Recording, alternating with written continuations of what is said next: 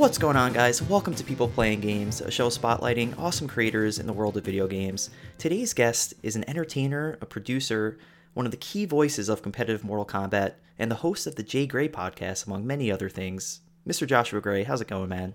Very good, sir. It's Sunday. It's my day off. I'm doing some gardening, so it's been nice to get out in nature after the winter.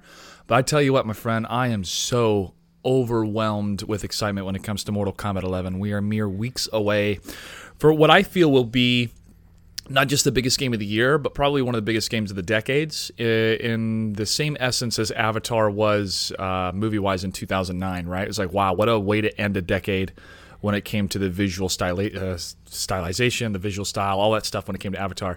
Say what you will about the story, it was just pretty much Fern Gully in space, but it really captivated a lot of people what film could do. And with Mortal Kombat 11, one, the story is going to be great. I know the writers. I love these characters. And just from the story trailer alone, where Johnny Cage punches Kano in the nuts and says, go back to the 90s, I'm like, I'm sold, brother. I think that was my single favorite moment so far of all the story trailers. I've watched that trailer so many times. And it's going to be packed full of all this different content.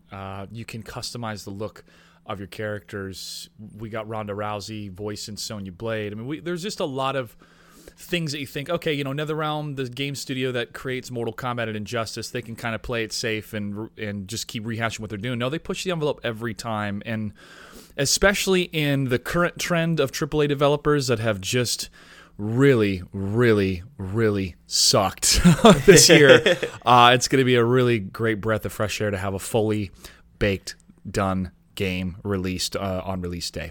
So yeah, I'm a little bit biased, sure, but I am very, very excited as a gamer. Just objectively, it's going to be a good time. Yeah, absolutely. I can't wait. Now, I'm assuming, like myself and a lot of other Mortal Kombat fans out there, you probably spent some time with the beta. So what do you think of the gameplay so far? Well, number one, the netcode is so super smooth, it feels like I'm playing with somebody in the same room, which was that same feeling that I had when MKXL came out, the updated one-year kind of Game of the Year edition for Mortal Kombat X, and how better it was. When we had built a league off the online connection already, and so for NetherRealm to continue to improve it, excellent. It feels smooth, it feels awesome. Everybody, it's almost like an afterthought now, just of having the expectation of it being so good. There's no way that NetherRealm can go back, and hopefully other game developers will take note. The characters, Jade. So I played Scarlet over the stress test, and I liked her, but it was so much learning the movement and how much different yet familiar Mortal Kombat 11 is compared to the previous Mortal Kombat game, Mortal Kombat X, or even Injustice 2, that's made by the same developers.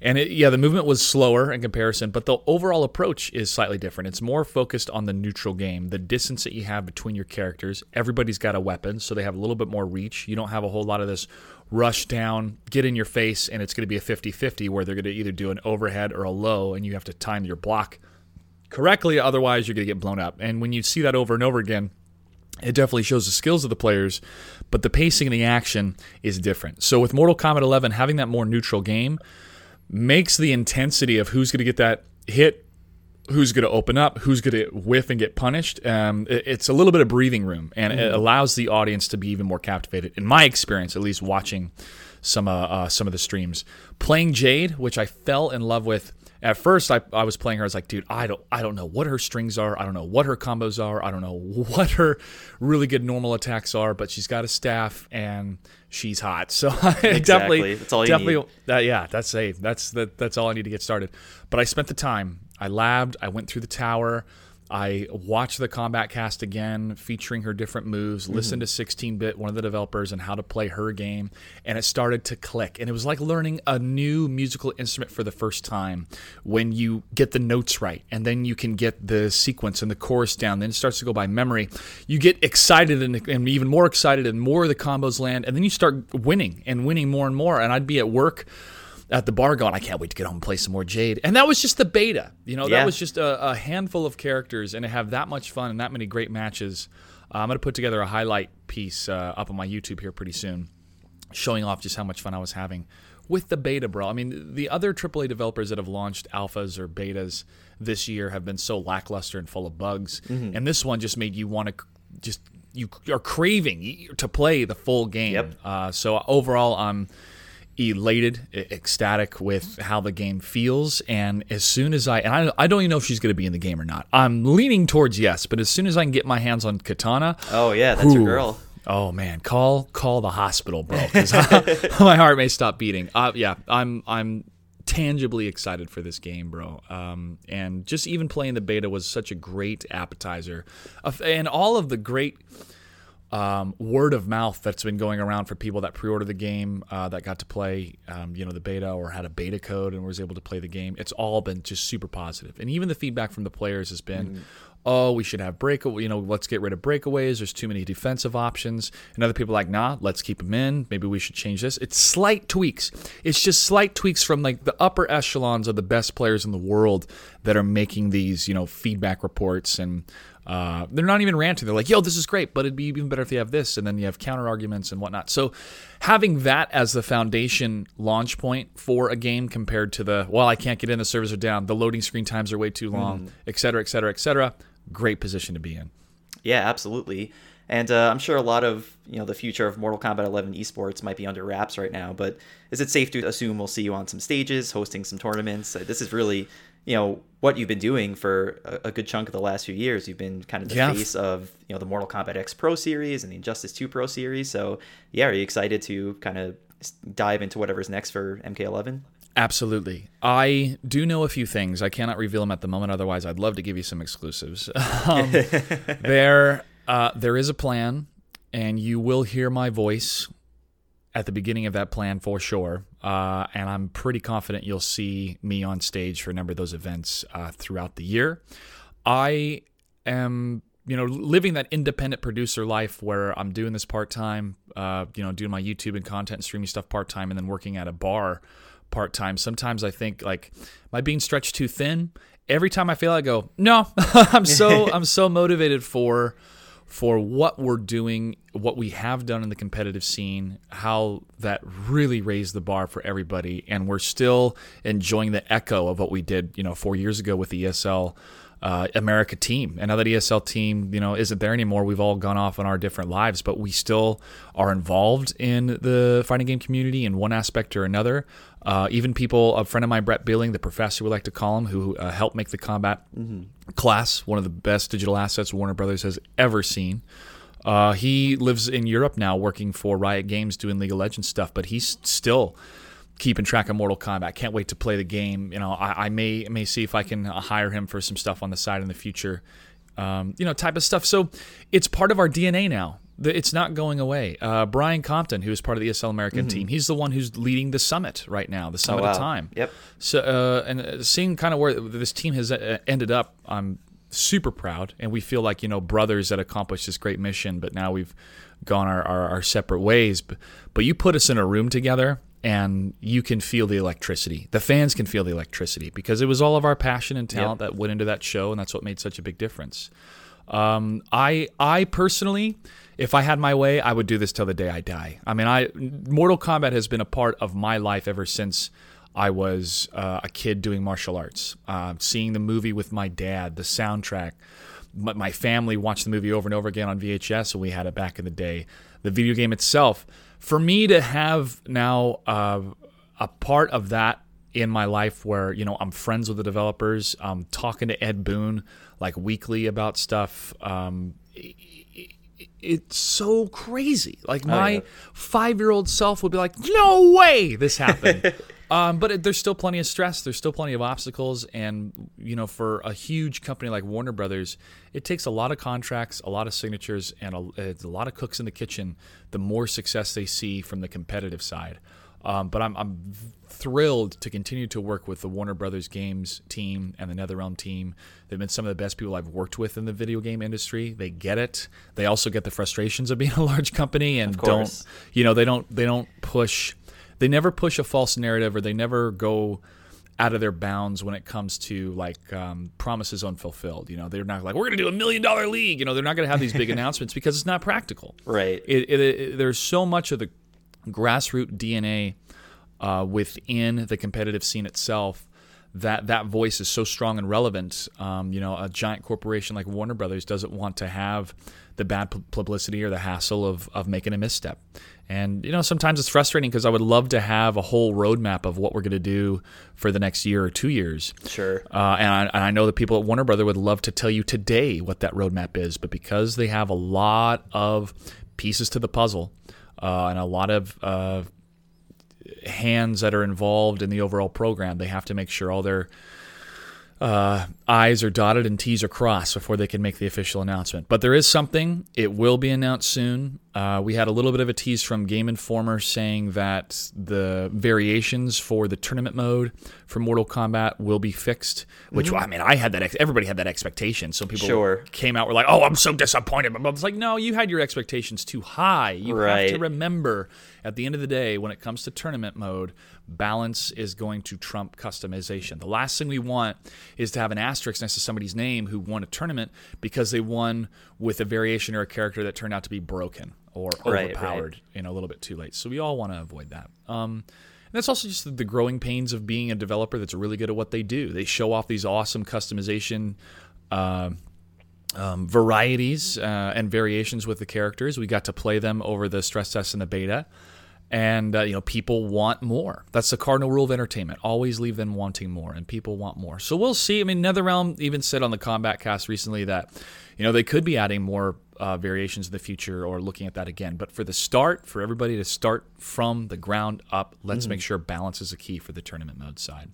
Yeah, I will be attending Combo Breaker for sure. I would love to attend CEO and Evo.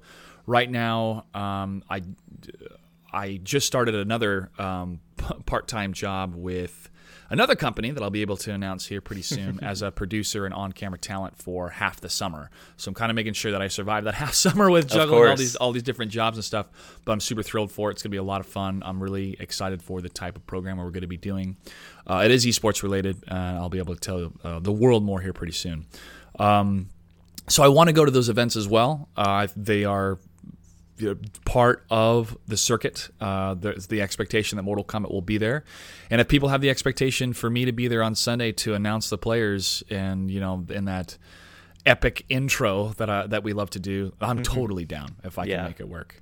But yeah, man, it just got to be practical and have a real solid understanding from realism of, if you quit your job and rely on this, there's going to be so many ups and downs. It's going to cause more stress rather than, don't quit your day job. But if you can make your day job part-time and then do this part-time and have something else part-time and kind of diversify your income in that sense, but you're also diversifying your life. You're able to balance it out and do the things you want to do instead of, I can't go to the tournament because I got to work. So it's a tough balance, especially being on your own.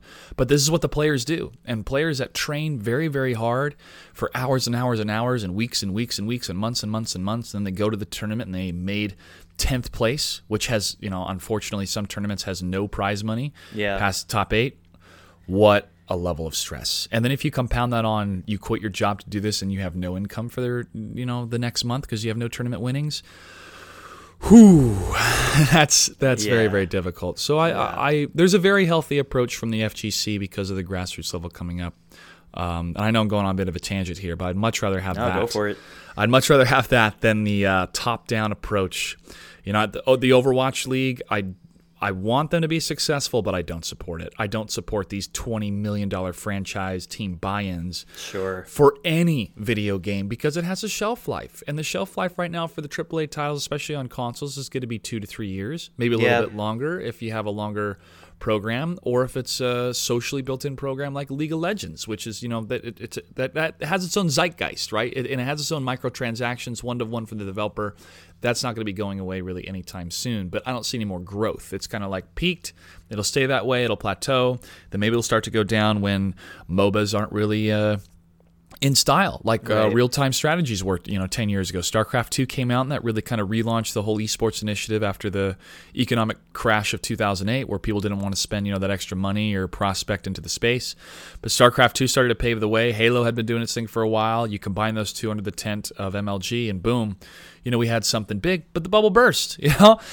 So people have got to realize that this is an entertainment business, and when you have trends and popularity, and your game is like number one for a while. It's not going to be that way forever. And to try to sell people that that'll be a sport franchise like hockey or soccer or football or baseball, where the game's not really going to change. Nobody owns baseball. I mean, you have the MLB. It's owned by a collective of people, and they have franchises, but they don't own the sport itself. The game developers own the game. And that's why it's not the same as traditional sports in that sense. And, there's a few rare exceptions. Counter-Strike, League of Legends, as I mentioned, you still got people that want to play Quake 1v1. Absolutely. Yeah. So there's still the diehard niche communities that love that stuff, but they're not making millions of dollars. And anybody that comes into a room that says, oh, we can make millions off this, is a snake oil salesman, is a liar. And should be called out as such. And when you see a lot of these esports conventions popping up here and there, like I see these names, I have no idea who they are. I have no idea what their background is. And if I don't know who they are, and Slasher doesn't know who they are, and Red Eye doesn't know who they are, they're not esports. And I'm glad that we haven't had too many cautionary tales in the fighting game community compared to other teams that have blown up and then burst because of their games. Anyways, bro, that is a bit of a long tangent on my side, but that's why we do these long form interviews. Exactly, that's what the show is all about. Yep. So we're definitely going to talk a lot more about your esports career, what you've done in acting, and all those awesome things. I actually want to turn the clock back a bit, get a bit of your origin story. So obviously you mentioned you grew up loving Mortal Kombat. What are some of your first memories of MK and just getting into gaming in general? The first time I ever saw a Mortal Kombat arcade cabinet was at Shakey's Pizza in Federal Way, Washington, where I originally grew up. I was born in Vancouver, Washington, and now I'm back. I moved away when I was 14 and then came back 17 years later, and now I'm loving it up here in Seattle, living in SeaTac, close to the airport. Built my own podcast studio out of the garage and just trying to make this house better and better. So starting out as a martial artist from the age of 5, and then doing all sorts of sports as well, baseball, football, soccer, all that stuff growing up. I really enjoyed, the competitive side, but not overly so. I growing up in school, I was kind of in all the different groups. I'd go all the different cliques. I talked to the jocks, I talked to the geeks, I talked to the nerds, I talked to everybody except the pretty girls. Those are the ones that I was always nervous to talk to. That was the hard part. Yeah. But video games was a part of my life kind of ever since the age of 5 of doing the sports and then playing Nintendo at home. That was hooked up to like the big screen, which is like a 32-inch giant tube TV that took 3 people to lift back in the day. But starting on the regular Nintendo, I'm a gamer because I call it the regular Nintendo. Oh yeah, it's the proper name. That's right, the Super Nintendo, Nintendo 64. And just growing up with the consoles, knowing that Mortal Kombat was there at the arcade, playing Mortal Kombat when I'd go to the skating rink, in elementary school. People were like, you were playing this as a kid. Yeah, I was. I was playing this as a kid just like almost everybody else in our generation. Yeah. We really didn't have ESRB back then. But also, that stuff, my parents knew. My parents were smart enough to know like it was a video game and it's not real. But at the same time, they were cautious, like, oh man, that was violent. You gotta be a little bit cautious here, and continue to play, go to school, do sports, and it really wasn't until college did I see myself doing more of like the hosting, producing stuff within the esports realm, and that was through StarCraft 2. I was so excited that game was coming out. I was counting down the days. Been waiting ever since the announcement of 2007.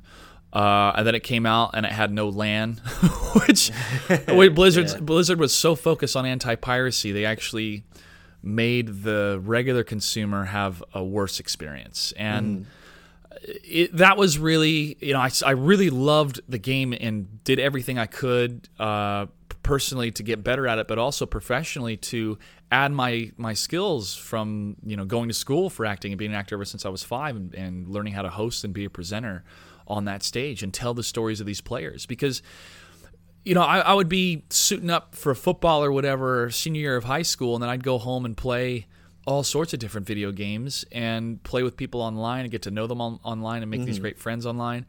So after football was over, and I knew I was going to be playing football in college, it felt like a part of my competitive nature was still going to continue through video games. I did fighting for 10 years in Taekwondo and Brazilian Jiu-Jitsu, and really enjoyed that, but got so focused on school and doing other sports and other activities and acting that I didn't have the time that I wanted to continue to pursue it throughout my teenage and young adult life.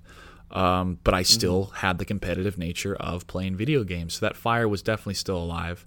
And to be able to combine the passion for playing games along with my passion of being a performer and a storyteller, it was a dream come true. I mean, it was definitely a whirlwind. So the existence of video games, the existence of performing, and the existence of competition all kind of meld into one throughout my childhood and young adult life, and that has turned into a career, really, which has been awesome. But I've been a huge fan of video games, not just the like multiplayer competitive or fighting game stuff, but the single player stuff. I mean, I remember playing Final Fantasy VII for the first time, borrowing my friend's PlayStation, and just having the different camera angles and the levels of that game was next level. Instead of the 2D side scroller, or the Super Mario RPG Legend of the Seven Stars, still one of my favorite games of all time. And how you could go on a narrative. And I'd explain to my parents, like, I may be playing this game for 6 hours, but if you were complaining about me reading a book for 6 hours, would you complain, type thing? And I try to explain to them, like, look at this story, look at this narrative. I'm falling in love with these characters. This is the tip of the spear when it came to this type of art. Yeah. And for the the older generation, the baby boomers are like, I don't get it. But my parents, they think we're just rotting our brains away. Yeah. That's what their parents thought about when it came to rock and roll and the Beatles and stuff. But my parents definitely supported playing video games in the house. The last game they played with us, I have 3 other siblings and I'm the oldest, so having a Nintendo 64, 4 kids, thank you, Nintendo. I mean, that definitely playing Star Fox 64 and GoldenEye and all that stuff was awesome, and definitely helped to have a good childhood. But that was the last game my parents played together, was GoldenEye, and they're like, all right, we can't keep up with you kids. You're doing too good here. But that's pretty much in a nutshell, bro, the whole backstory of video games being a part of my life. Going to college and getting my acting degree and having my career start to take off with MLG and then leading into NASL and then ESL right after college definitely was an awesome jumping off point. And then during my time at ESL is when I made that life-changing relationship with Warner Brothers, and I still have a great relationship with them, obviously. The folks over at CD Projekt Red, the people that make The Witcher and Gwent and Cyberpunk 2077, I have a great relationship with them. And really having these relationships with these artists, these artists that are pushing the envelope when it comes to this new art form we all love to call video games, is such a wonderful thing to have. I'd love to have buku bucks. I really would. I'd love to be out of debt as soon as I can. That'd be awesome. But to have a body of work that I'm super proud of, and that people that have been making these games for the longest time are proud of, and reach out to me and still talk to me and possibly have more stuff to do in the future. It's amazing, dude. And I know I keep saying it over and over again, but it's something that I never want to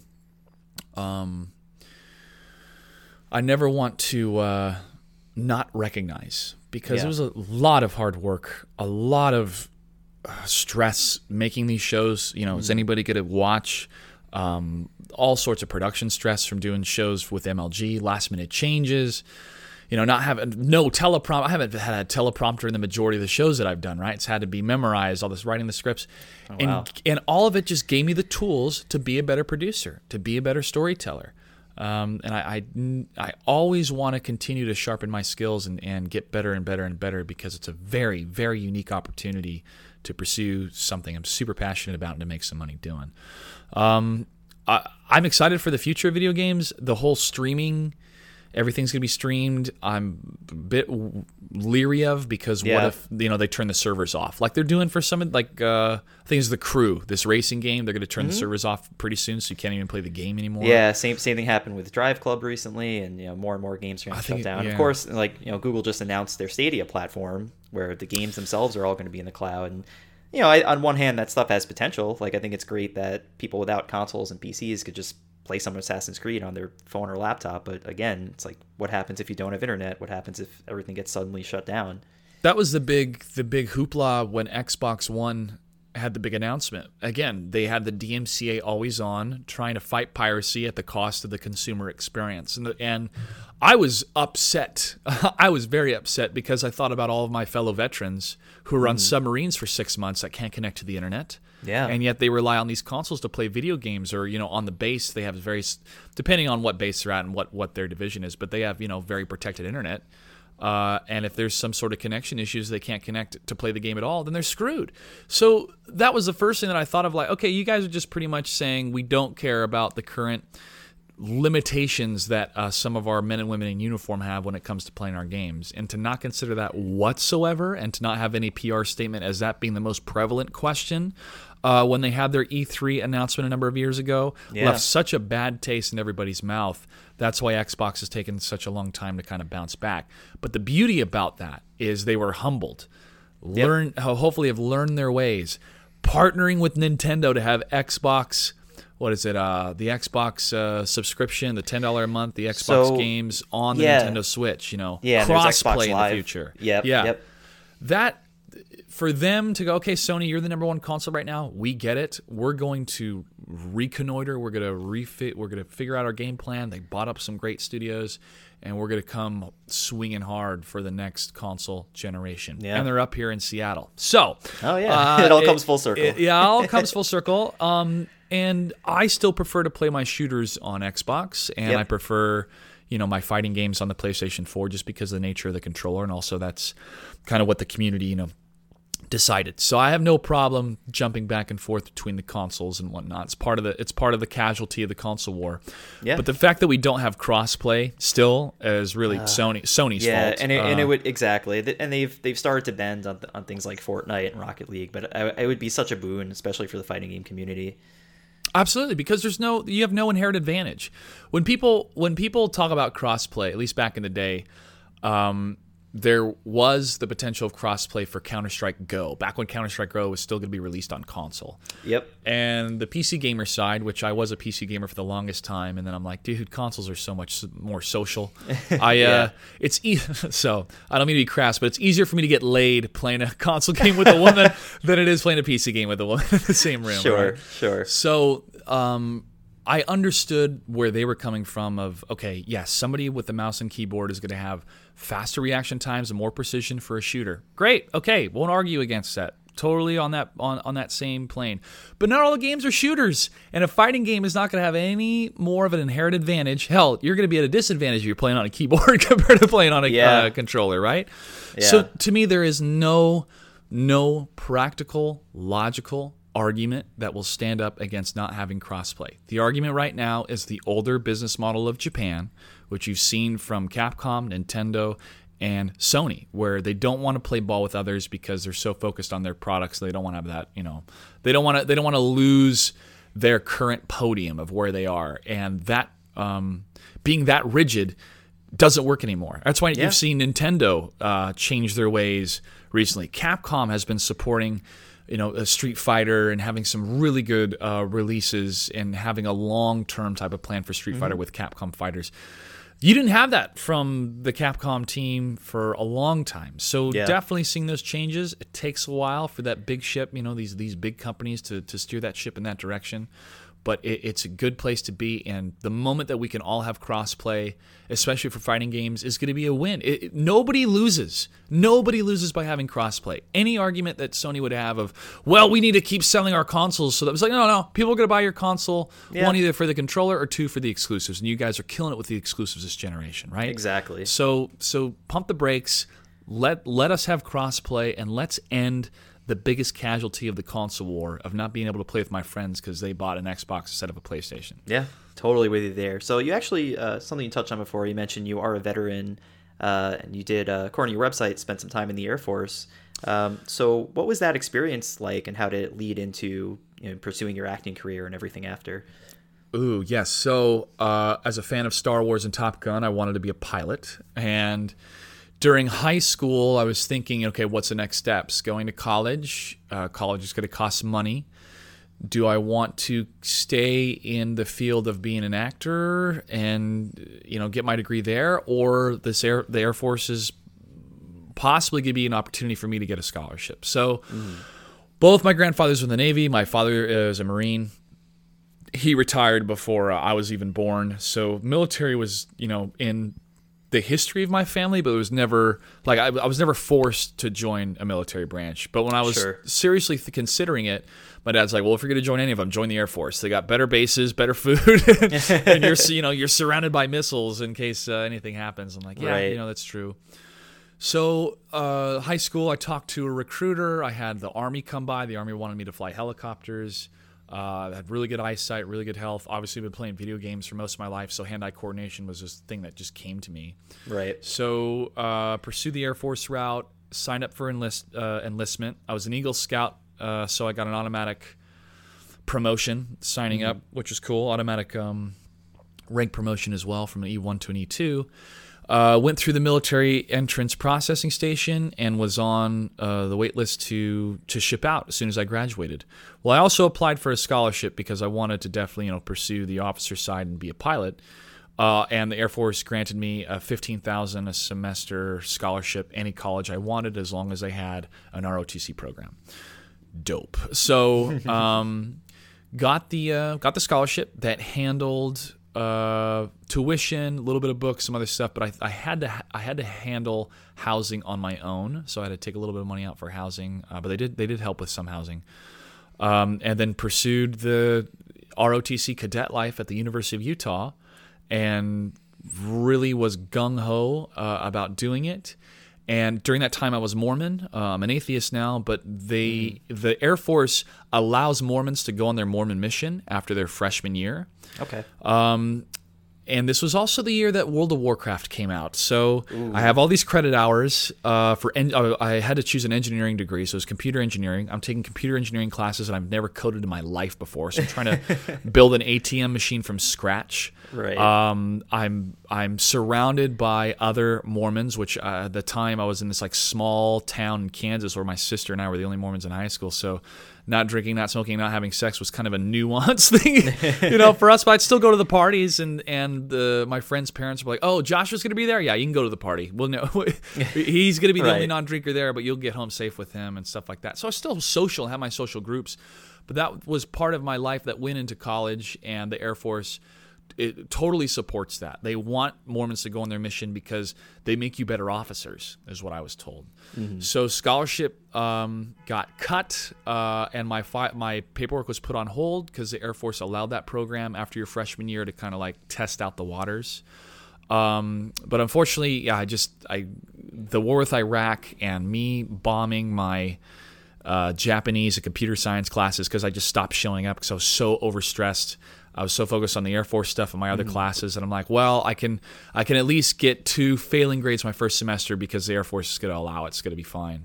Mm-hmm. Well, because of the war with Iraq, I got called in to my detachment's headquarters with the lead officer there, and he explained to me, he's like, "I've been on the phone with headquarters for the last 2 days, and they're going to cut your scholarship, but I'll pay for half of your tuition out of my own pocket if you can come up with the other half." And I'm going, whoa. Wow. Whoa. First of all, for somebody in that leadership position to tell me that they're willing to fund half of my education out of their pocket, then we can figure out how to pay it back, was a tremendous, I'm almost getting emotional, a tremendous compliment.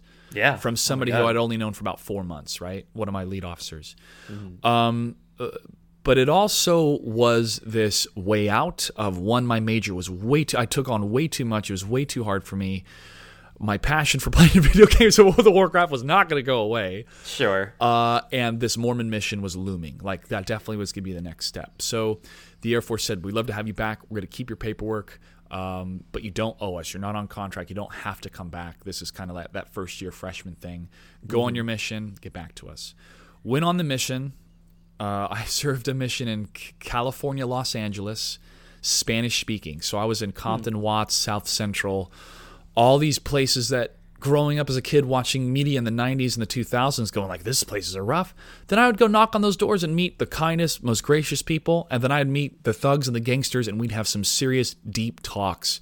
They're like, yo, Awesome. The reason why I'm selling drugs is because I can be part of this system that's racist, that's always going to have me down. I'm always going to be at a disadvantage. It's going to be very hard for me to climb out of through the educational system or through career or whatever. Or I can sell drugs and make a shit ton of money. I'm sorry, a bunch of money. No, Sorry, you could absolutely curse on the cool. show. And enjoy my life now, even though my future's uncertain. I got to be looking behind me. And I was like, dude, if I was in your same position, I'd be selling drugs too. It increased my empathy 1,000-fold, right? Even though I was trying to preach this gospel, which, said in 1976, God changed his mind about black people. It was kind of this walking conundrum, but at the same time, I was exposed to so many people, and I was breakdancing and beatboxing and singing, and I got asked to sing at a couple funerals, some hymns. So the performance side never went away. And that's when I started to really learn that, okay, I am a performer. I'm a storyteller. As much as I would love to make a career as a pilot in the Air Force, this is what I want to do. Mm-hmm. And for me to dabble a bit and be on that path of the military, to know what it was like and have a taste of it, and to still have that, I was in the Air Force. I did some serious training, especially the psychological training they put you through the Arnold Air Society. This like kind of voluntary yet elite version of boot camp for your whole semester that I was so ill from stress and memorization and being in positions of leadership that I couldn't eat. I would go to the cafeteria, I'd feel hungry, I'd load up a plate, I'd take one bite, my body's like, nah, you're not eating anything. Oh, wow. And it was tripping me up, but I was surrounded by a lot of great cadets. Our class was awesome. We put in the work, and then when we got our call signs, my call sign was Clutch. I was like, oh my God, that's the best call sign ever. And that became my gamer tag for the longest time. Yeah. So the Air Force, the greatest lesson that I learned from the Air Force through the training was you have this mentality of, I want to be the best I can be, but you have to learn and adapt the mentality of, I want my team to be the best that they can be. And that was definitely this eye-opening awakening. When you're in a leadership position or you're in a role where people look to you, you have to bring out the best in others. And I was very grateful for it. I say veteran status because it's technically correct, but I have a little bit of trepidation sometimes because, when I think of a veteran, I think of somebody who had to fight and kill and do things that, they don't really like to speak of when they get home. And for some of my fellow Air Force cadets and servicemen and women that have gone on and become drone pilots, they're dealing with a very different but terrifying psychological state of, I'm in the comforts of this base and I press a button and I killed 17 people, and 12 of them were bad guys, but 4 of them were innocent women and children. And they have to go home. They get debriefed later on the casualties, and they have to go home and go, wow, I was ultimately responsible for that. And it's a very scary realm of PTSD. Because it's not even, you don't have the smells or the sounds or the physicality to put you where you were. It's just you in a room looking at a screen, pressing a button, and boom, something blows up. I have nothing but respect for people that have chosen to go the route of the military, but I will make one political statement here why I don't plan to go back, nor do I recommend people to join, because we're part of an empire. America is currently an empire that is branching out and trying to control as much of the natural resources that they can to fuel the empire and to make the people at the top of the military-industrial complex that much more rich.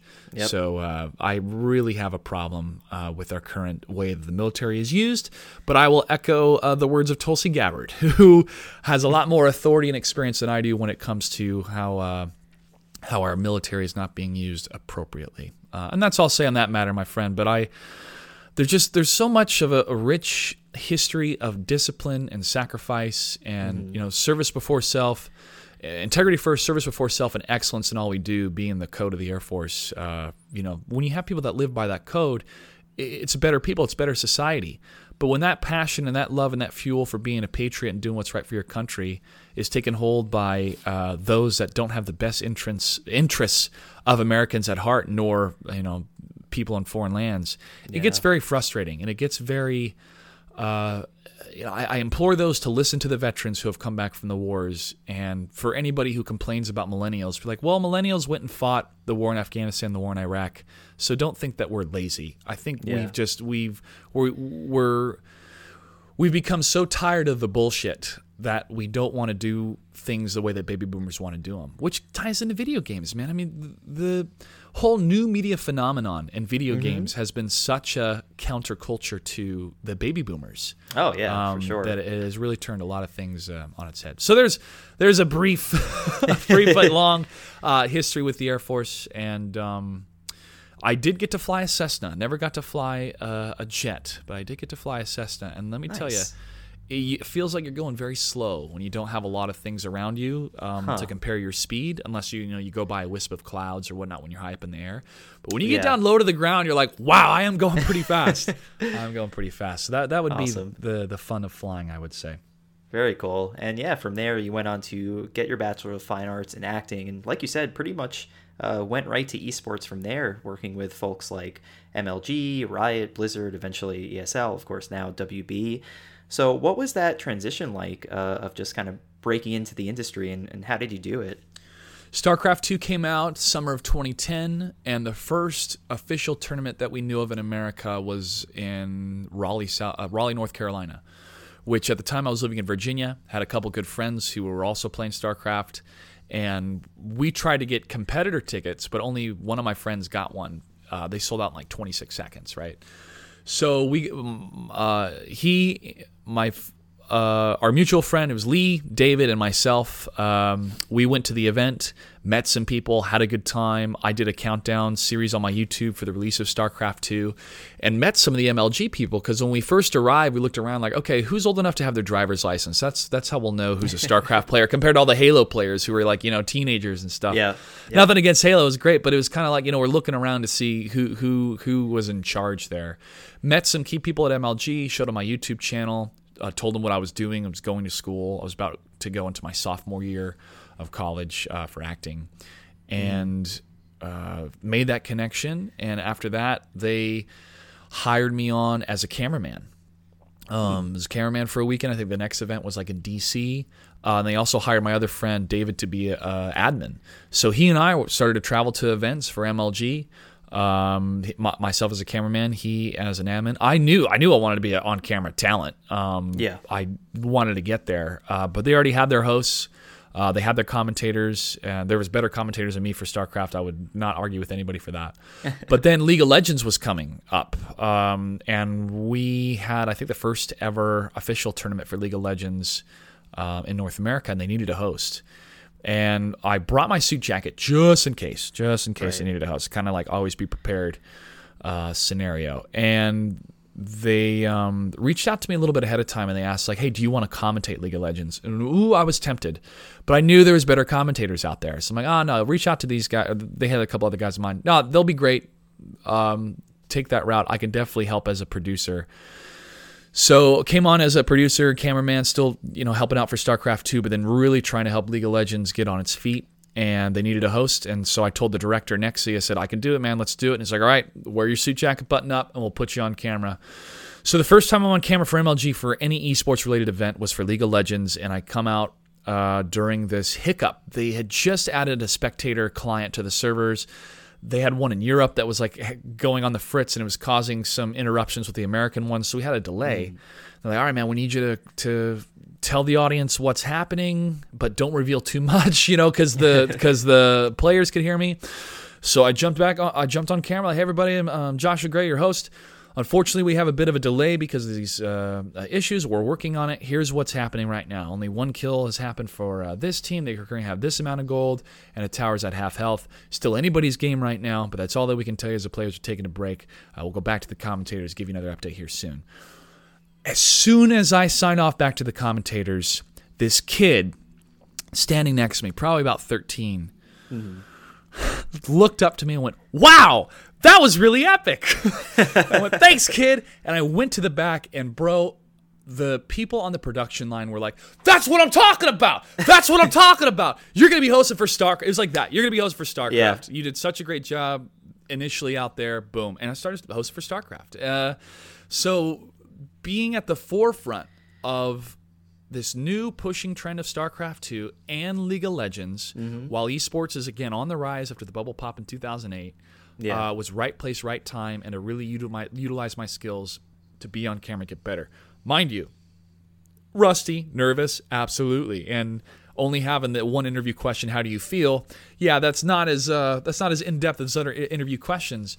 But what I learned too is that the interview is a two-way street, and I'd explain to players like, hey man, listen, I wasn't able to see the game, so I can't dive into the gameplay, but we're going to talk about your emotions. I'll try to phrase it a different way, but this is me setting you up to talk about whatever you want to talk about. So if you're just like, good, and that's all you say, that's bullshit, dude. I mean, you have got to make the effort as a personality and entertainer to expand on it. And I would try to have a really quick pre-interview or something like that with folks. And I would get better. The players would get better. Everybody would get better. The second MLG event when I was full on the host or the sideline reporter for StarCraft 2, tournaments delayed as soon as we start because BattleNet's down, right? Or they don't have all the IPs whitelisted on the Battle.net servers, all that other bullcrap that could have been fixed if we just had LAN. Yeah. So I go interview White Raw, this Ukrainian player, fan favorite, and I'm just pulling up questions because I know the guy. I've watched the guy. I've watched his content. And we had just some fun questions. Crowd really loved it. Then threw it back to the desk producers again, like, dude, that was great. That was awesome. And just having those experiences, they took a chance on me, but this is what I was doing ever since I was 5 on stage, singing and dancing. Yeah. But let me hone in as a host and use the improv skills, and kept doing more and more of those shows. I graduated 2012 with my Bachelor of Fine Arts degree in acting, and I had 2 job offers. One was MLG in New York. The other was NASL in California. Now I was known as the MLG guy for a while, but I was like, yo, I'm an independent contractor, and there's this other tournament in California.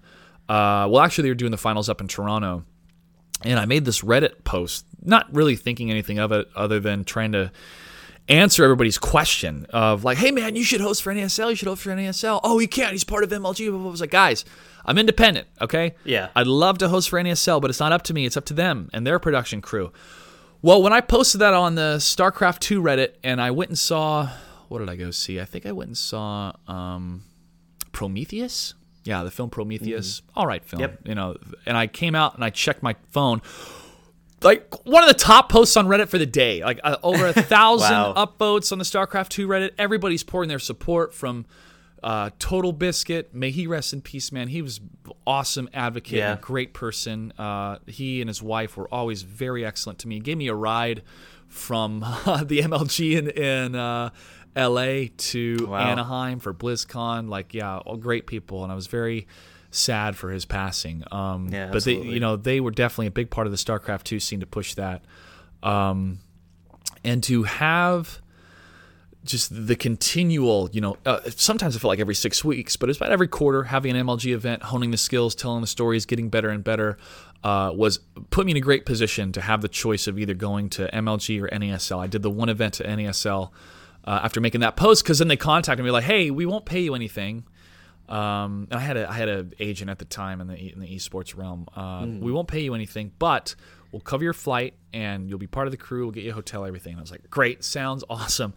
And I felt kind of bad too, because it put them in this position where, well, the audience wants him, the crowd wants him, we'd love to have him, but he's not part of the budget. And now as a producer, I see like, ooh, that's really tough. So I did feel a bit bad, because I was turning this campaign of like, get him in there. It worked. Either way, it worked. We all benefited from it. The show was awesome, and I created a great relationship with a lot of the people there that have become friends ever since. Ben Nickel, he was there along with Rotterdam as the faces of NASL, and they've gone on and done great things. Ben worked for Red Bull for a while. Now he's over working for an official team in New York. So we had a number of talented individuals that came to NASL in Rancho Cucamonga, California. I came on minimum wage, packed everything in my car, and drove there and worked minimum wage there for a couple months until things were starting to get pretty thin. Myself and a couple other people were like, this is getting tough, man. I don't know if we can make this work. But then we got the World of Tanks contract, and then they were able to afford a salary for me. Then I could have my own apartment. Then I was able to pay off a little bit more of my debt and find some balance financially. And from there at NASL, we really had an awesome crew that started to refine what we could do and become better storytellers in the esports space. We were doing that for StarCraft 2, but then Blizzard was starting to take over more of StarCraft 2 with the WCS, where we weren't really happy with the overall planning that they had, because it seemed it curtailed a lot of the grassroots growth and the things that people had invested either time or their own money in to, the NASL league or this other league or that other league, but then Blizzard was kind of taking it all over. But to have the outlet that we could still have our independent voices and create other content. So we had this talk show called The Pulse, which was this pundit show. I really honed our skills of how to be better writers, present ideas, put together packages. And then the World of Tanks show, which, World of Tanks, if you're a fan of the game, you'll be a fan of the game. If you're not a fan of the game, tough to watch. It was more of the flexing my acting muscles and making sure people were excited. But at the same time, have the respect and put the time in to learn the game, why the players love the game. And I was excited. I was genuinely excited when these guys would execute these certain plans and how they would pay off. Because from a military standpoint, from the strategy standpoint, it was cool to see that executed. Just tough because it's not the most exhilarating game to watch when you're seeing two tanks in a city not moving, right? Right. But we had the contracts from Wargaming. We made that a thing for about a year, a little bit more than that. Then ESL, which was doing gangbusters in Europe, was coming to America, and they were going to hire this team that they called ESS, which was already a company that was already doing a lot of the esports and solutions for conventions, trade shows, stuff like that. And people that had been known in the esports scene for quite a while. So it wasn't just this ragtag group of investors out of nowhere. It was grassroots people that had already formed their business that ESL America was coming in and that was going to be the core team. So they had contacted me saying, would you want to be part of this team? I said, if you guys get the World of Tanks contract, obviously I'll come over. My biggest scare was I already have a great relationship with Wargaming and a steady paycheck. If that's going to become disrupted, if I leave ESL and I'm back to minimum wage again, or it's a shot in the dark, I don't want to be in that position. I already felt I was in a good place. Well, ESL America got the World of Tanks contract. Unfortunately, NASL folded because they weren't having enough money coming in with no more contracts from Blizzard at the time. So a lot of the crew that was part of NASL moved over to ESL America. Slowly but surely. At first, it was myself and 6 people total that were the first hires. The studio wasn't even built yet. We were building the studio, putting it together. But then more and more people were added on contractor-wise. All of the core team of what made NASL great. And it was that core team of people, along with more people, that made the MKX Pro League. So it was kind of this who's who of Southern California that loved esports, that was kind of making a job out of it, that loved the StarCraft 2 events. Then it was, here we have a full-fledged studio, and now we get to pitch our show to, or how we would want to do it, how I would want to do it, to Warner Brothers, the second largest media company in the world that is only a 10-minute drive away. Yeah. So I remember actually and this probably is the case for a lot of folks in the fighting game community, but kind of the Fatal 8 stuff is where you really hopped onto my radar, and I was like, wow, these guys are doing awesome stuff. Yeah, the Fatal 8, still one of my favorite events of all time. That's what changed. That changed the world. That was 4 years ago when we made that trailer. Still one of my favorite trailers. Where got people talking and excited. Yep. I was actually rewatching that today. It's pretty surreal. You were clean shaven in it. I know. I'm gonna give you an exclusive. I want to bring that clean shaven character back for a trailer I want to film here in Seattle for the announcement of the Battle for Seattle. I have the idea of what I want to do. It's just the money to shoot it is not. It's do I pay off a credit card or do I film this dope ass trailer? Right? It's more of I better pay off the credit card. But yeah, Mr. Gray is still around. Okay. And good to know. He's just up in Seattle and he's putting together the Battle for Seattle. The Battle for Seattle is an online tournament. It's going to start online.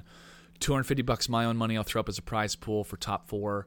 I want to do a number of them throughout the summer, both on PlayStation and on Xbox. But I want it to lead into this 4-man or woman invitational First to 10 tournament format. They play from the house here. I crown the champion with a belt, the Emerald City belt, and the ruler will be known as the winner will be known as the ruler of the Emerald City. And they will keep that belt and take that belt with them all for the rest of the year and the upcoming years until I'd host another belt match either a year later or 6 months later. But I want that narrative to be here up in Seattle. I fly them up to the house. We do a dope house party, have a great tournament. That's the core of it, right? So I want to do that 4-person tournament over Labor Day weekend, which everybody's going to be in town for PAX West. A lot of my friends will be here. I think it's going to line up perfectly. It's just I don't want to overcommit because financially, I don't want to be in a position where, I said I was going to do this and I was going to do this prize pool.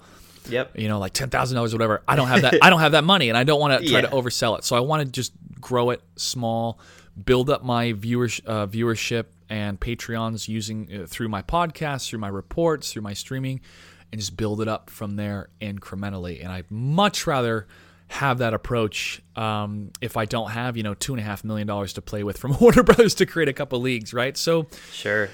Being in that position, pitching those shows, and 100% having all the confidence in what we wanted to accomplish paid off once Fatal 8 happened, because it became no longer just a pipe dream, a vision, but it became real on paper, and Warner Brothers was thrilled, and that is how all that stuff started. So from a top-down approach, love to do more. Absolutely. If Warner Brothers wants to call me and said, hey, I'd love for you to produce this or that, I would totally do it.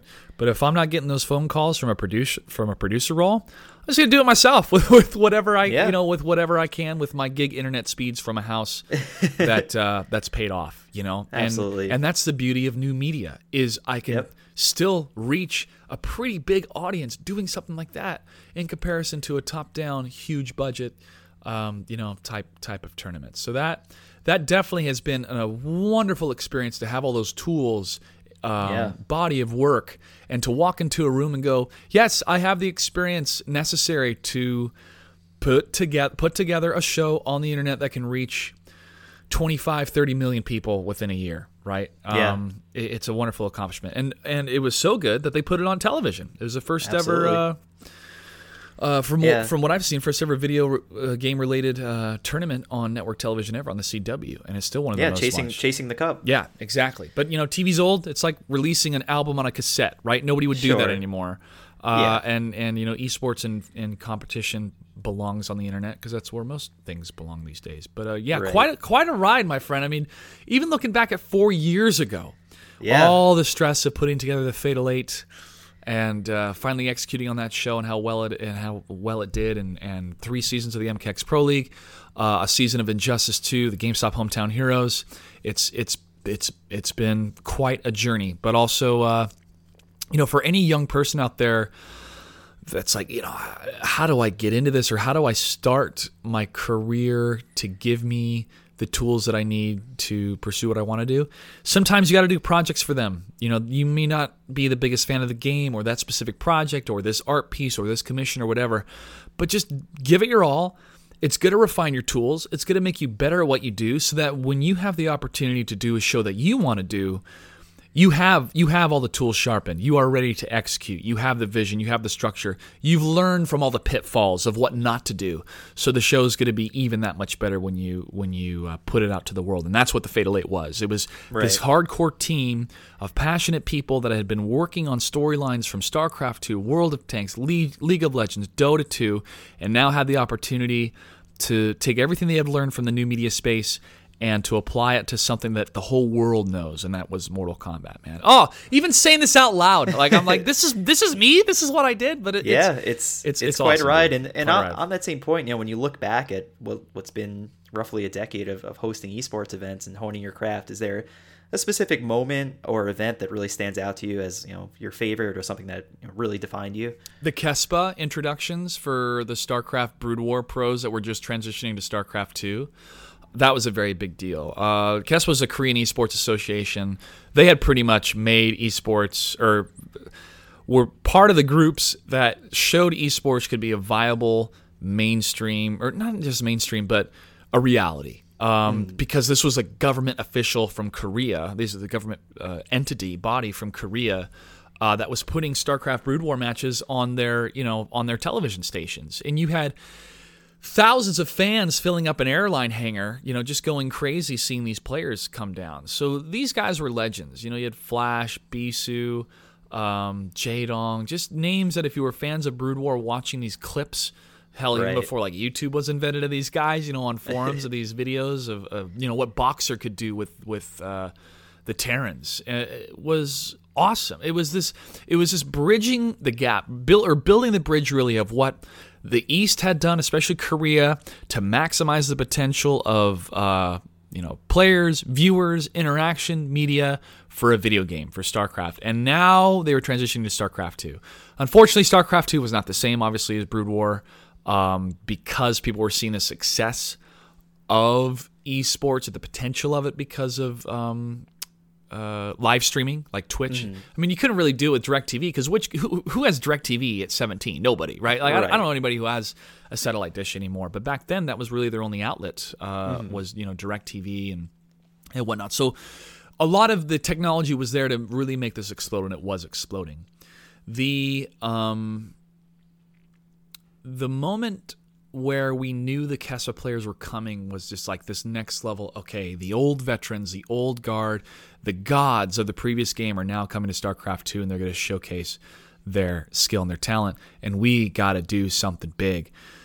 So we were having this introduction, and this is sometimes the scramble of production. Sometimes it comes down this close to the wire.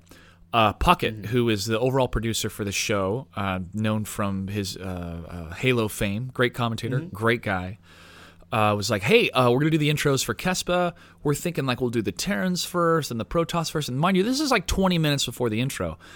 And I'm writing it out like, no, we'll do it this way. Flash is going to be last, okay?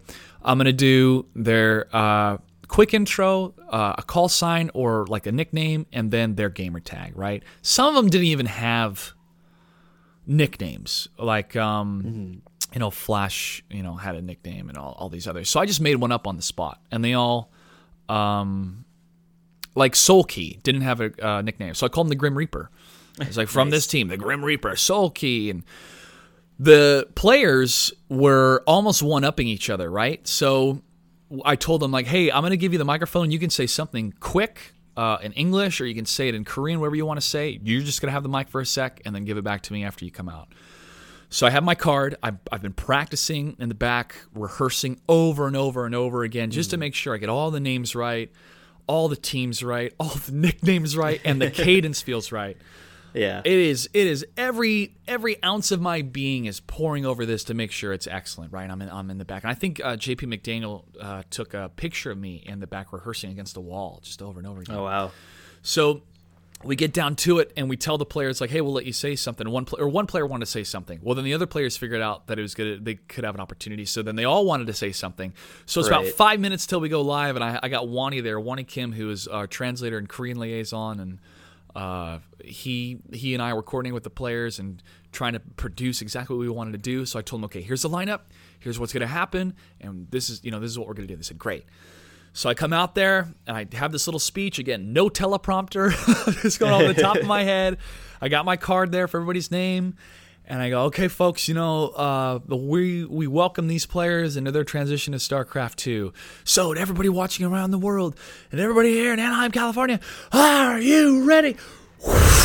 Just everybody so goddamn pumped to see this moment. This is the history of Brood War. What people had been doing online for the longest time that mainstream media had no idea was happening. Now here we are on the internet broadcasting to the entire world. I don't know what viewership we had, but it was at least over 100,000, I think, for that time, maybe even more. Wow. I started introducing the players. One of them does a backflip on stage, right? They're all trying to one-up each other. Yeah. The final three, I really lined up. Was it Jaedong that was second to last? I think it's Bisu, Jaedong, then Flash. So Bisu comes out. He's like, hey, everybody, great to be here. Jaedong comes out. He does a big pose, shouts out to the crowd, happy to be here. They're nuts. And then the final player, Flash. And I go, ladies and gentlemen, our last player. And you can hear it start to get louder. Flash, Flash, Flash, Flash, Flash from the audience. It starts building. And then I just with all of the vibrato that I could, flash, boom, everybody's going nuts, dude, nuts. He comes out, and then the producer's like, are we throwing to the desk? I don't know what we're doing.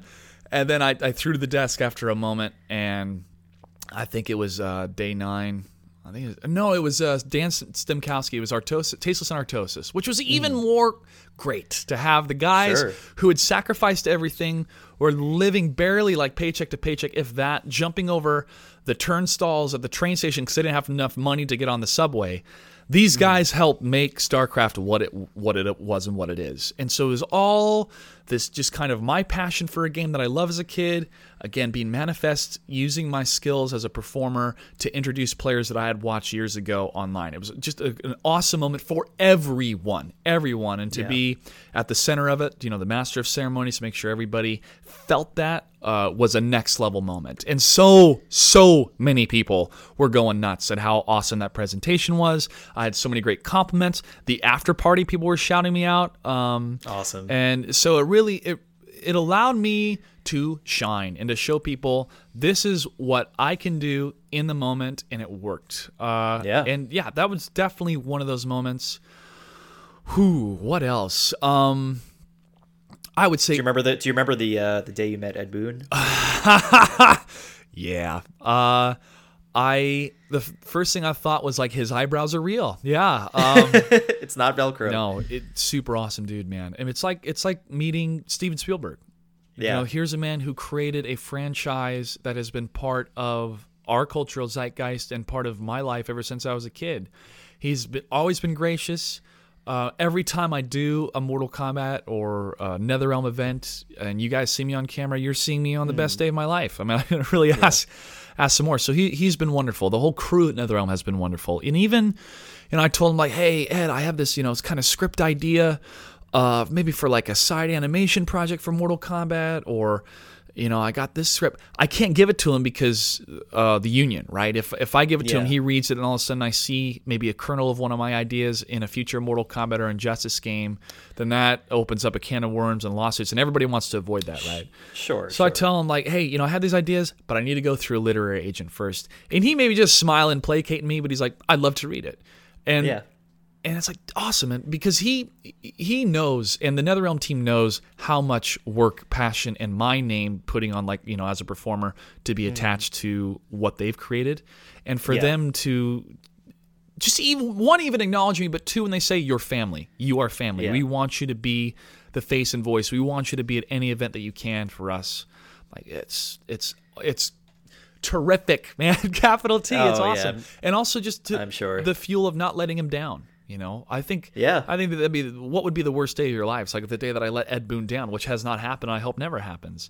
So, I don't think it will. Yeah. So there's that tier, but then you start to kind of get past that fanboying and just shooting the shit, talking about life, talking about this. Meeting his son, seeing how excited they were for Cyberpunk 2077. I was in this presentation room, and the Cyberpunk guys over at CD Projekt Red were so excited to meet Ed Boon. And I'm like, oh yeah, man, he's a great guy. And so I'm sitting there watching them geek out, meeting him and stuff. I'm going, this is why we do it, man. This is so cool. Yeah.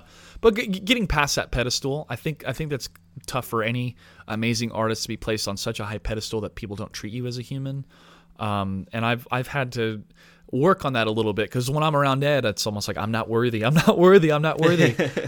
you get through it, and you just talk about fun stuff. And after I do a show and he comes and he compliments me, he's just like, man, that was so great, it was terrific. I'm just like, dude, this is why I do it. I mean, the paycheck's great, but to have that type of praise is awesome. And when real recognizes real, when an artist recognizes, how hard it can be to be on camera for that amount of time, or to come up with those questions, or to host, or to even commentate and make sure you're engaging and the audience having a good time for 8 hours, it can be very, very taxing. And when they can recognize what talent it takes, and I can recognize what talent it takes to put together a AAA game that looks as good as Mortal Kombat, it's just artists appreciating other artists, bro, and it's a great circle to be in for sure.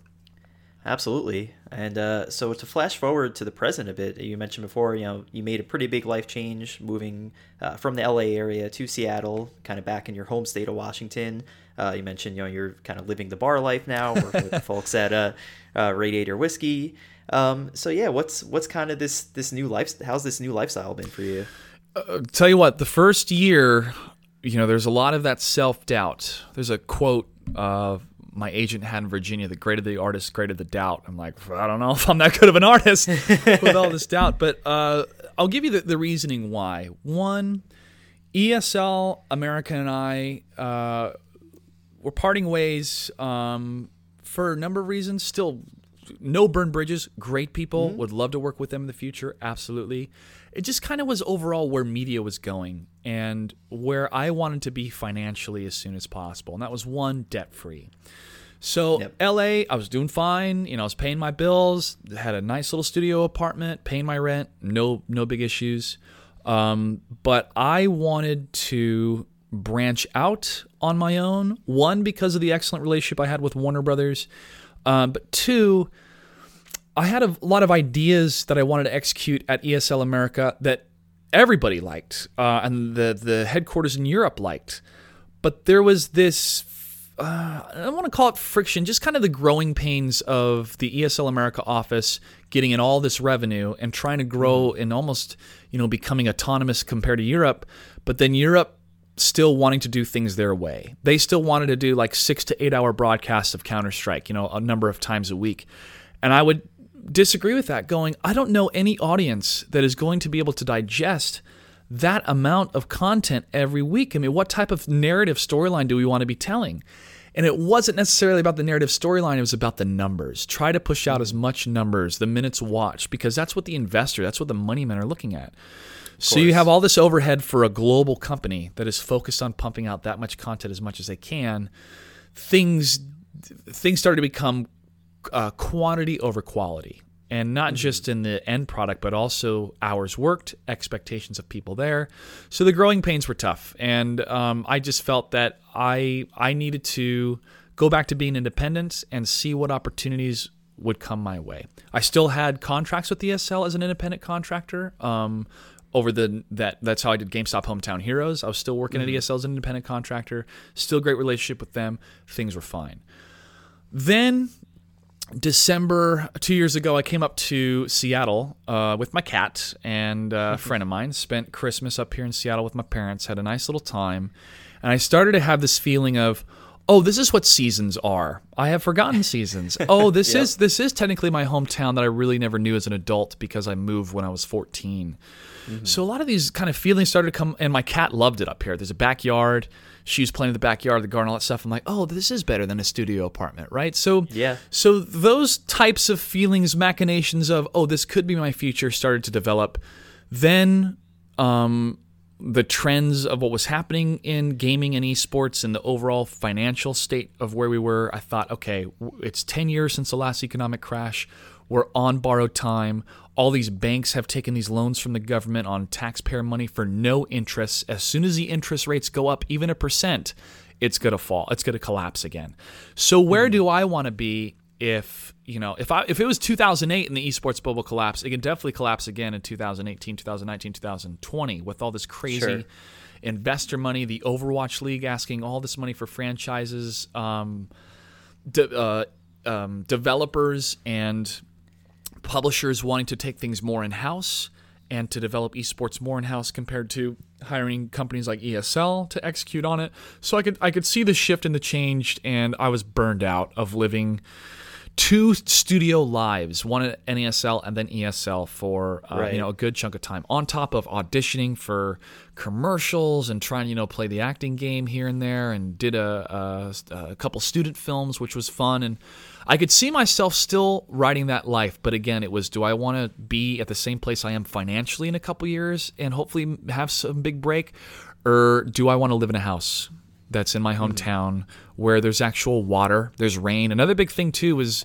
the drought and the fires and just the overall environment of California, where I'm like, man, I'd rather be somewhere that has water. So all those things kind of compounded into, do I want to uproot, leave my life in California and go to Seattle, and it started to become a definitive yes. I talked to Warner Brothers. They're like, yeah, dude, no problem. Like, we'd love to have you only 10 minutes away, but obviously we still want to keep working with you if you move up to Seattle, which, case in point, we have been.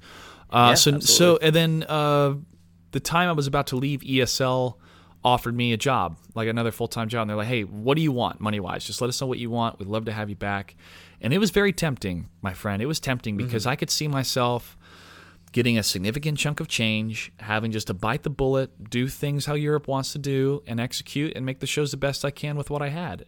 Definitely could have been a choice for me, but I knew I needed to take a break from that studio event and just make my own stuff, make my own content on YouTube, garden, work on a house, not have to pay rent or mortgage, and cultivate some cannabis. Just things that was outside of video games, right? And keep it part-time.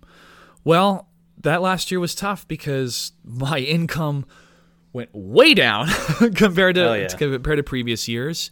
The house needed some serious work when it came to cleaning out the clutter and the junk and the things my parents had been trying to sell. That was my grandparents, and going through all that stuff, not just the house, but the garage. And then having the vision of I want to have a podcast and I want to launch it by December. I want to be prepped and ready to stream the hell out of Mortal Kombat 11, do my own stuff from the comfort of my own home. I don't have to search for a venue that's going to cost me $15,000 just for the venue fee, let alone internet drop, power, equipment, all that stuff. That'd be quite a hassle when I can just do it from a home that's already paid off, where the only real expense outside of the equipment that I bought for streaming and for cameras and microphones is the $80 internet charge, and it's a gigabyte up and down. It's the fastest internet speeds I've ever seen in America. Sure. So it became, what is the next best step for me for the rest of my 30s? Let me move my home base to a house that I have full control of, that gives me autonomy. Technically it's my parents' house. They own it. It was my grandparents' house. My parents like, you can live here as long as you want, no rent, just take care of all the utilities.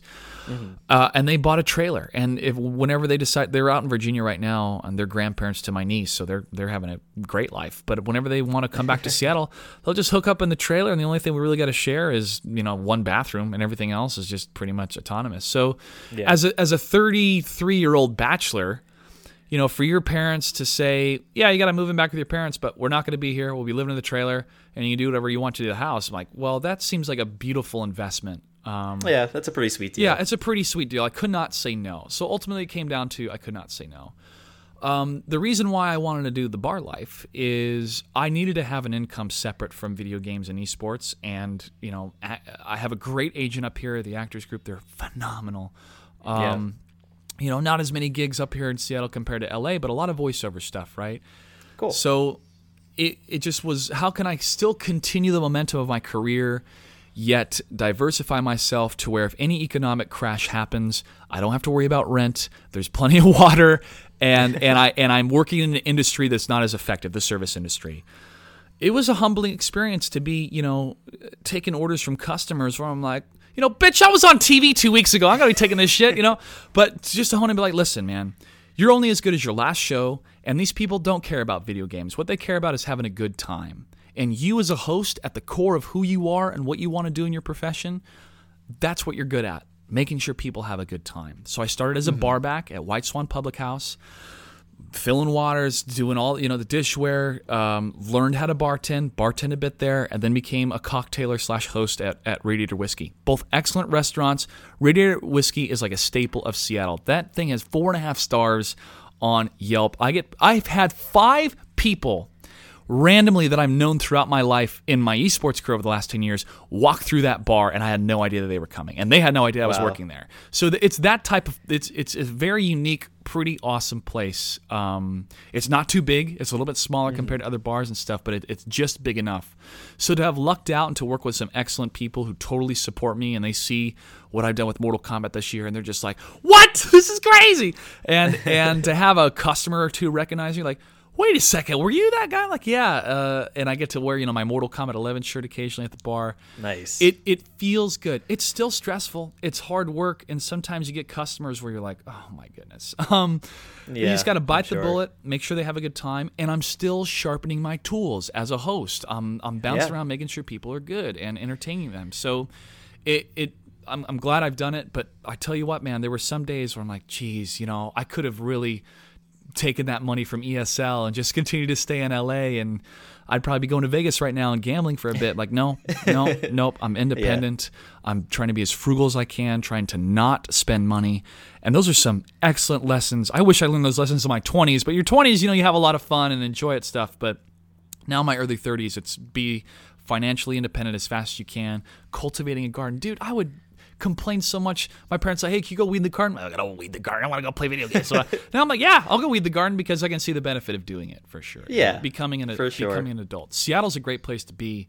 I know there's a lot of friction right now with Amazon, and deservedly so. They need to be paying their taxes, and when they hire people to come in at I don't want to say overpriced, but way higher than the median salary, and they're buying up the homes for even more money so the people around them can't afford it. I mean, yeah, that's a problem in a lot of different cities. But and they almost came here to New York, which people were not really thrilled about. Yeah. There's some very good conversations about unions right now, both in the Amazon world, but also the video game world of how people should probably unionize. But this is a technical town that is booming because it's got Amazon, it's got Microsoft, bro. Yeah. Yes, Microsoft is here. Nintendo is here. Oh, my father worked for Mario A. Segali, who is this paving company, and he owned a number of real estate and office buildings. When Nintendo first came to America, they rented out one of his buildings, and they named Mario after him. Mario A. Segali. And my dad told me that story when I was a kid. I'm like, Dad, I think you're bullshitting me. Years later, when Mario A. Segali passed away, the article was there saying like, oh yeah, Mario was named after him, and he didn't want any money for the rights because he's already rich anyways. I'm like, dude, it was real. Yeah. Shout out to my dad. Your dad was not making it up. Yeah, I was gonna say that name sounds familiar. I definitely remember reading that story. So this is an oasis of the tech world, the video game world for sure, and I'm excited to see what Microsoft is doing with Mixer. Their challenge to Twitch.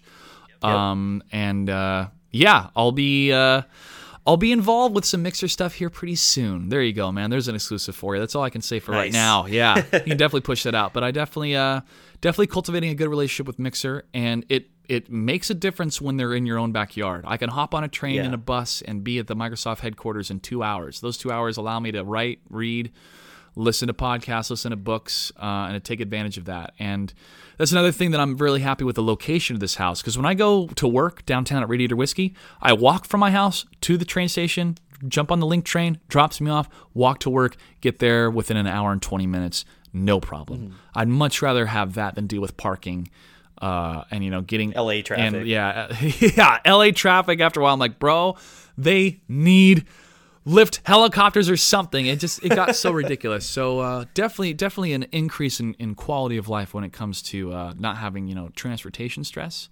Sure. But after 1 year, and I have some great conversations with my bar manager when we close.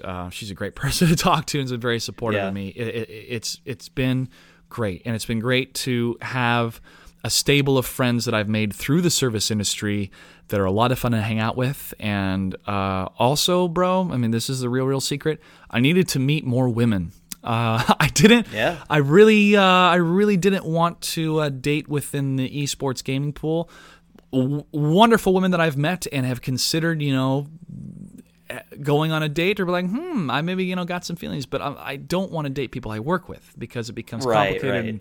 Right. So I needed to branch out, and meeting more people and having women flirt with me and give me their number when I'm working has been quite a nice, boost to the ego. But at the same time, I'll think about it. Do I really want to go spend money getting to meet this person, and they're going to fly out tomorrow and it could be a fun fling and have some fun? Or do I want to go home and play video games and really have that that conversation with myself is a much better position to be in than to be needy and to be like, oh man, I can't with this girl so hot, blah, blah, blah. No, I want to do kind of what's the best for me and be honest in the moment. And that, funny enough, women kind of find that more attractive compared to the, always being, hungry all the time. Of course, It's been good for the social life. It's been good always being on my feet. I didn't want to be staring in front of a screen as a full-time job. I've been doing that for a while. So the bar life's been good to me, man. It's just, there's so much more for me to learn in the service industry, especially behind the bar as a bartender or even as a server. And I have so much profound respect for people that work in the industry. And I look back on the time, so I've walked into a bar they're closing. We close at midnight, so they're closing. Thinking back in the past where this bar's closing at midnight, we walk in 11:55, and I'd be all butthurt because they're closing. I'm like, now I look back and I'm like, you asshole! Of course, they told you they can't pour you a drink, so just last call. Of course they did. They want to go home and sleep. They've been working for 8 hours on their feet. I'm very grateful that's been instilled in me, having worked that way. And with Alexandria Ocasio-Cortez being a bartender and now working so prolifically in politics, and how many actors and performers I've looked up to that when anybody assaults her as a bartender or a former bartender, they're like, yo, man, I was in the service industry for years. It really hones you how to be a better human being.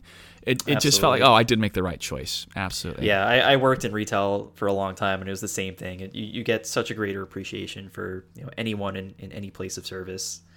Yeah, and retail is very tough, man, because it is at such a downturn right now with online sales. I went to...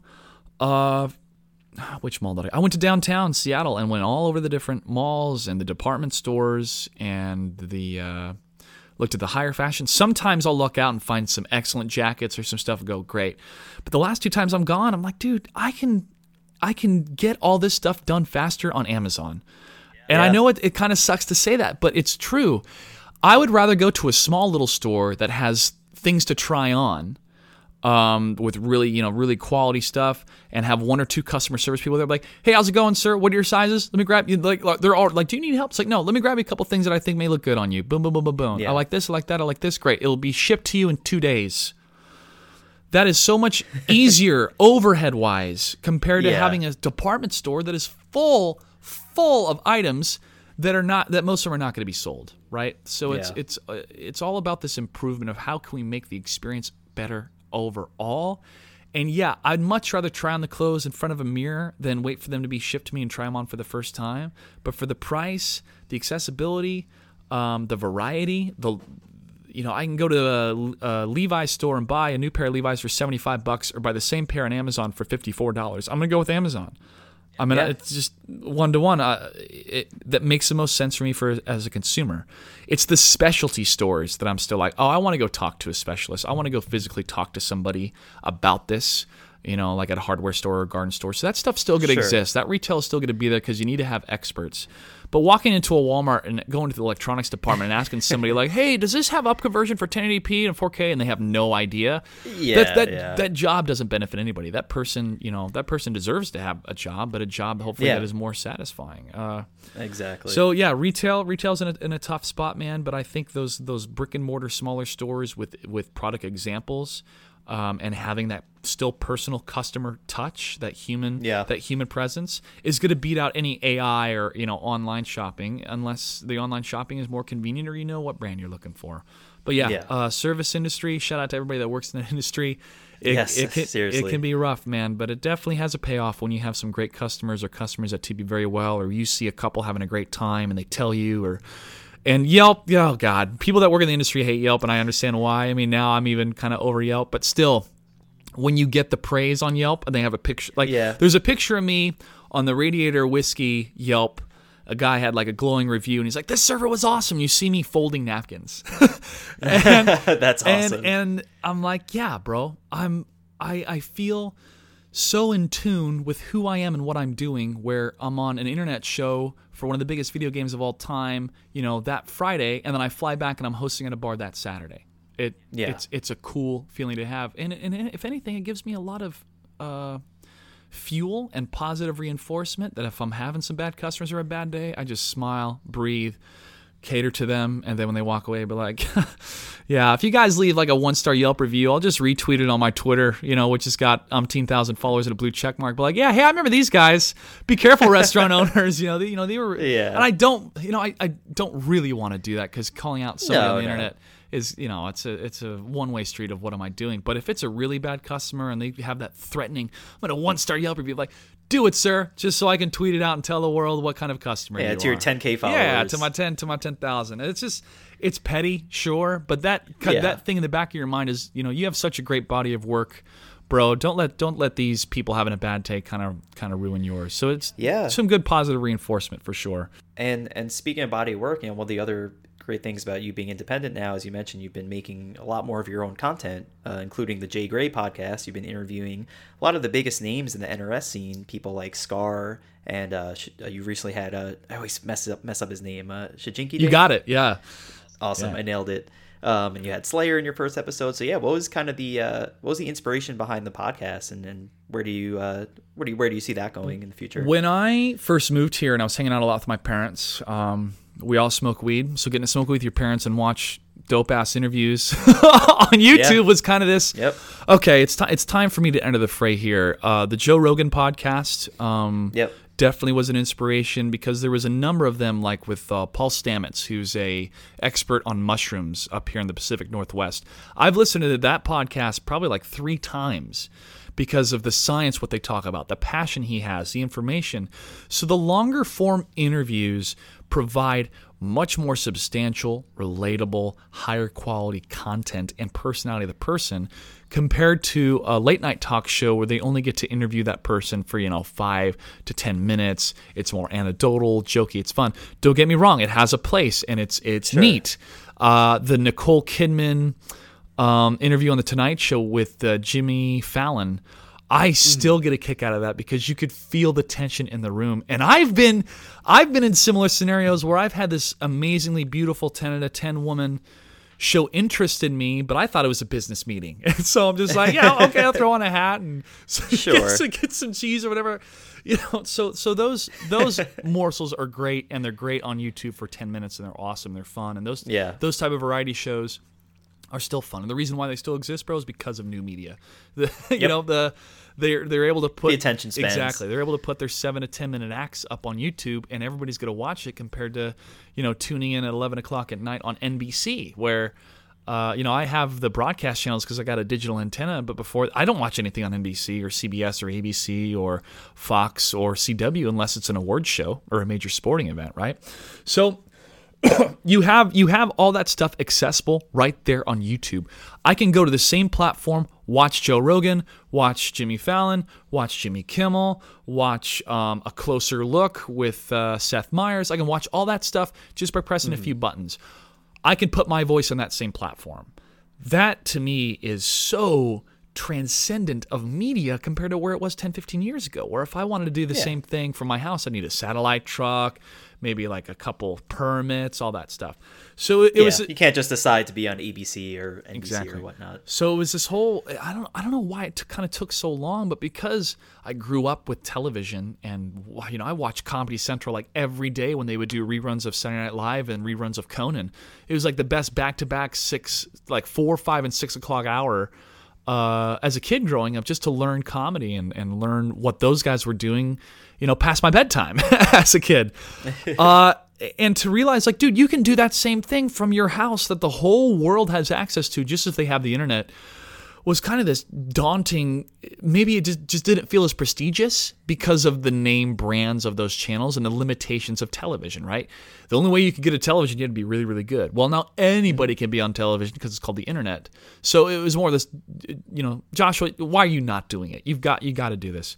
And I wanted to start with the players of Mortal Kombat, because those are players that I know I could deep dive with. They're hungry to have those type of long-form interviews, and they have great stories to tell. Scar, one of my favorite sports stories ever. That his team drops him right before the finals. He doesn't even play the game because he's, 1, stressed out and tired, but 2, he's got nothing to lose.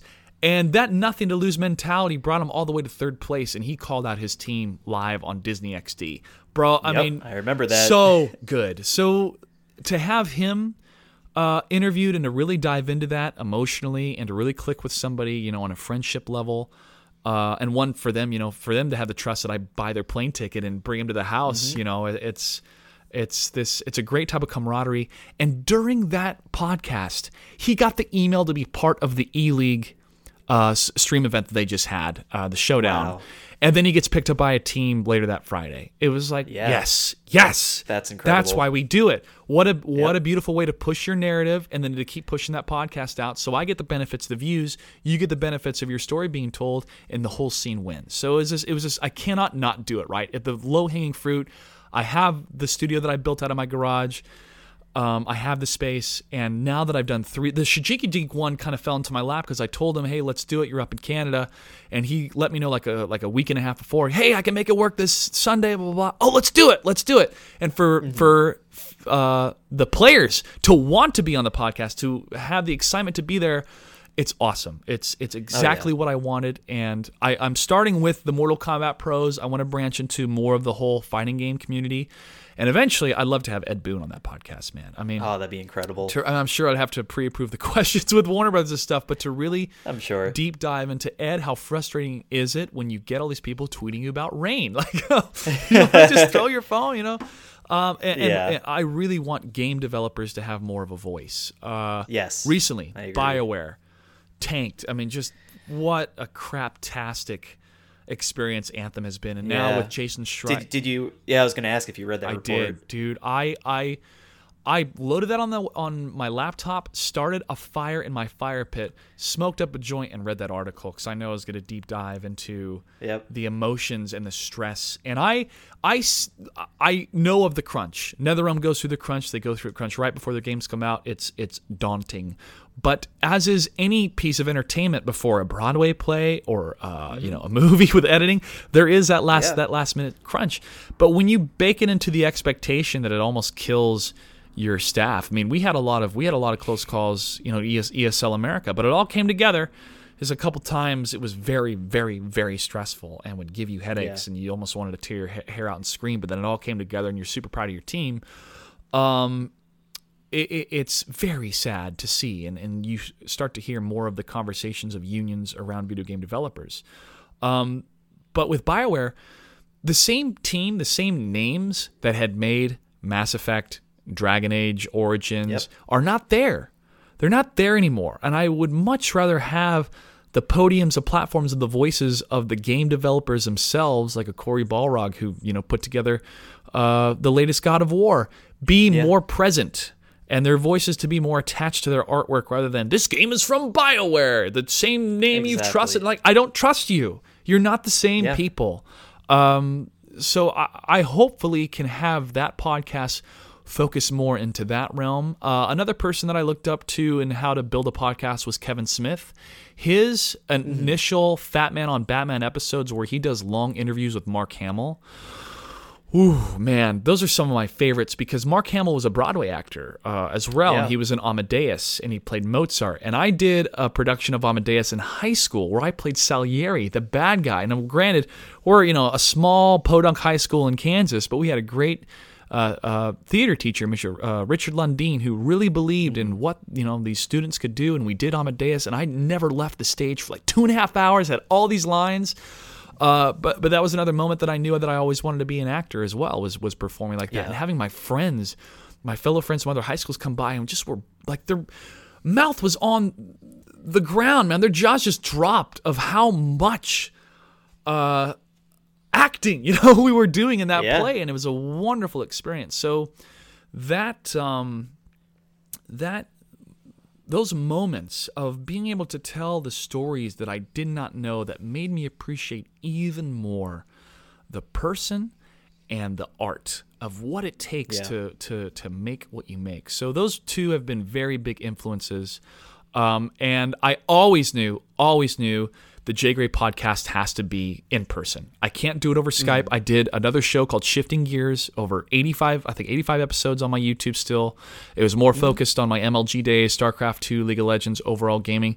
I've done that, and I've had my Skype guests, and it was a lot of fun. But this podcast has to be person in the room, because there's no substitute for that body language. And now we're No, definitely not. 3 episodes in, man, and there's always great places for podcasts like yours to be able to have those longer form conversations over Skype and stuff. Happy to do them. So happy they exist, because to me they're a great form to have for any type of deep diving. But yeah, the Jay Gray podcast, I even told some of the potential guests I'm going to have, like, oh, let's do it over Skype. I'm like, you know what? This is going to be an in-person type of podcast. It does create a very special vibe. You can't really get in any other way. Yeah, and I need to make the audio versions of mine and put them up on SoundCloud here pretty soon. It's on my list of things to do, because having just the audio version is wonderful for a lot of people who prefer it. But the video version definitely is something that I wanted to capitalize on too. So yeah, and I'm so happy just even talking about it with you now, because even thinking about, like, I'm going to make where am I going to put the podcast? Where am I going to put this? And I'm in this garage full of stuff from like the 1950s that I got to get rid of. All those old board games that are now part of the set, they were in a box. Yeah. And I'm like, oh, you know what? We're talking about gaming. Let's go old school. Let's get a Murder, She Wrote game up there. I really dig that. I really dig that backdrop. Yeah, it felt like, let me utilize what I have here and make it kind of a little bit more unique and special. But as an artist, bro, and again, to anybody listening, very stressful. How are you going to make this out of nothing, right? What is this going to be? Just do it. Just do it. You're going to bumble around. I mean, look at my first episode with Frank. It's so dark because my lighting was not up to par. And then my third episode with Chinky Dink is like almost too much lighting, right? So just trying to finesse it and get it right is fine. As long as you're proud of the content and the body of the work, it's going to speak for itself. And the beauty about online, the internet, YouTube, it's not like viewership's going to go down. You're not going to get less viewers. They go up. They continue to go up. Yeah. And more numbers add to more numbers, add to more numbers. So yeah, man, I got a big smile on my face being 3 episodes in for the podcast with something that was just floating around in my mind a year ago. And Frank Slayer, he was a big inspiration too, because him and I had some good talks at like Combo Breaker and CEO. We'd peel away and go smoke a joint and talk about life for a bit. Nice. And I said, you know what, man, I'm going to do a podcast. And he always calls me Jay Gray. So it's going to be called the Jay Gray Podcast, and you'll be my first guest. And it happened. We made it happen. You made it happen. Yeah. So that it's a great feeling, man. And I'm sure you have a similar feeling with how many episodes that you've done and getting the word out there. It feels great. It's again, it's that feeling of it's in your head for so long, and then you finally do it. People start answering your emails and are down to be on it, and it's so much fun to put together. Yeah, I mean those ideas, absolutely, and I want to take that same type of passion and fire and put it into a movie script. I have a few ideas floating out there, and I'm friends with one of the co-writers of Mortal Kombat, Sean Kittleson. Awesome dude. If anybody who took the time out to like invite you to lunch, give you some great books to read, just kind of tell you their life story and where to get started from a writing perspective, that person's a treasure, and Sean Kittleson's definitely a treasure. But I keep telling him, yeah, man, this, I'm going to get it to script form. I'll get it on script. I'll send it to you. It's going to happen one of these days. You got to sit down and do it. And part of me when I get off work, if it's late at night, so I'm going to go to sleep, but then I wake up and I'm like, well, it's my time off. Do I want to catch up on YouTube? Do I want to write a Jay Gray report? Do I want to work on this? Do I need to want to edit, or do I want to write? And sometimes I'll just sit there and veg out, and I'll get mad at myself. I'm like, you could have spent at least an hour working on one of these things. Do it. Yeah. And that's public transportation. I'm sitting on the bus or train for an hour. Hey, you can write your script for an hour. Get it done. Just do it. Yeah. Just do it. It's a good feeling. Yeah, who knows? We might have the Mortal Kombat 12 story mode by Joshua. No, Sean and that team are doing well. But you know what I would love to do is I wanted to do it live action, but I may push it to be animated. I want to do a Special Forces story, kind of like Marvel Agents of S.H.I.E.L.D. Yes. But it's the Special Forces, and the lead character it's kind of reverse cybernetics. Instead of him becoming into a cyborg, he got hurt, almost killed in a fight, and his partner, who's this female cryomancer, kind of like a Frost, but she's not good with her powers yet. He's dying, but she freezes him to keep him alive, and then the Special Forces takes him in and kind of rebuilds some of his organs and stuff with the cybernetics program. So he's kind of part machine, part man, trying to figure out what mortality is as he's sent off on this secret mission. So that's kind of like the kernel of the idea, and it's more of how do I make characters that people care about that are not Mortal Kombat characters? How do you work in a space that's already owned, that's somebody else's separate IP? All that stuff's very difficult. So I kind of have that one, on the shelf, and then I have this other idea that I think I'm really going to dive into here pretty soon. Did you ever see the movie Fanboys? I did not, but I know the general funny gist. Funny comedy. Group of guys are trying to sneak into the Lucasfilm ranch and see the first cut of Phantom Menace because their friend's dying of cancer. I kind of want to take that premise, get rid of the dying of cancer for one of the friends, but have a group of friends that are going to a video game tournament. But I'd love to make it Mortal Kombat, but I'll keep it ambiguous right now. And just the 4 of these people in different parts of their lives. One of them's a little bit older, in his 30s. He's kind of like, do I want to give this up? I don't want to be a leader. I don't, kind of this reluctant leader, kind of that Aragorn. I don't want this, but yet I'm the best for it, so maybe I should. Sure. And then really show the ins and outs and sacrifice some of these players of what it takes to play these matches. And if you lose, all that time sunk into it. So it's kind of like the mix of the Wizard, best of the best, and Fanboys. So those ideas will generate in my mind, and I'm like, well, okay, who are the characters? What are their struggles? Then put it to paper.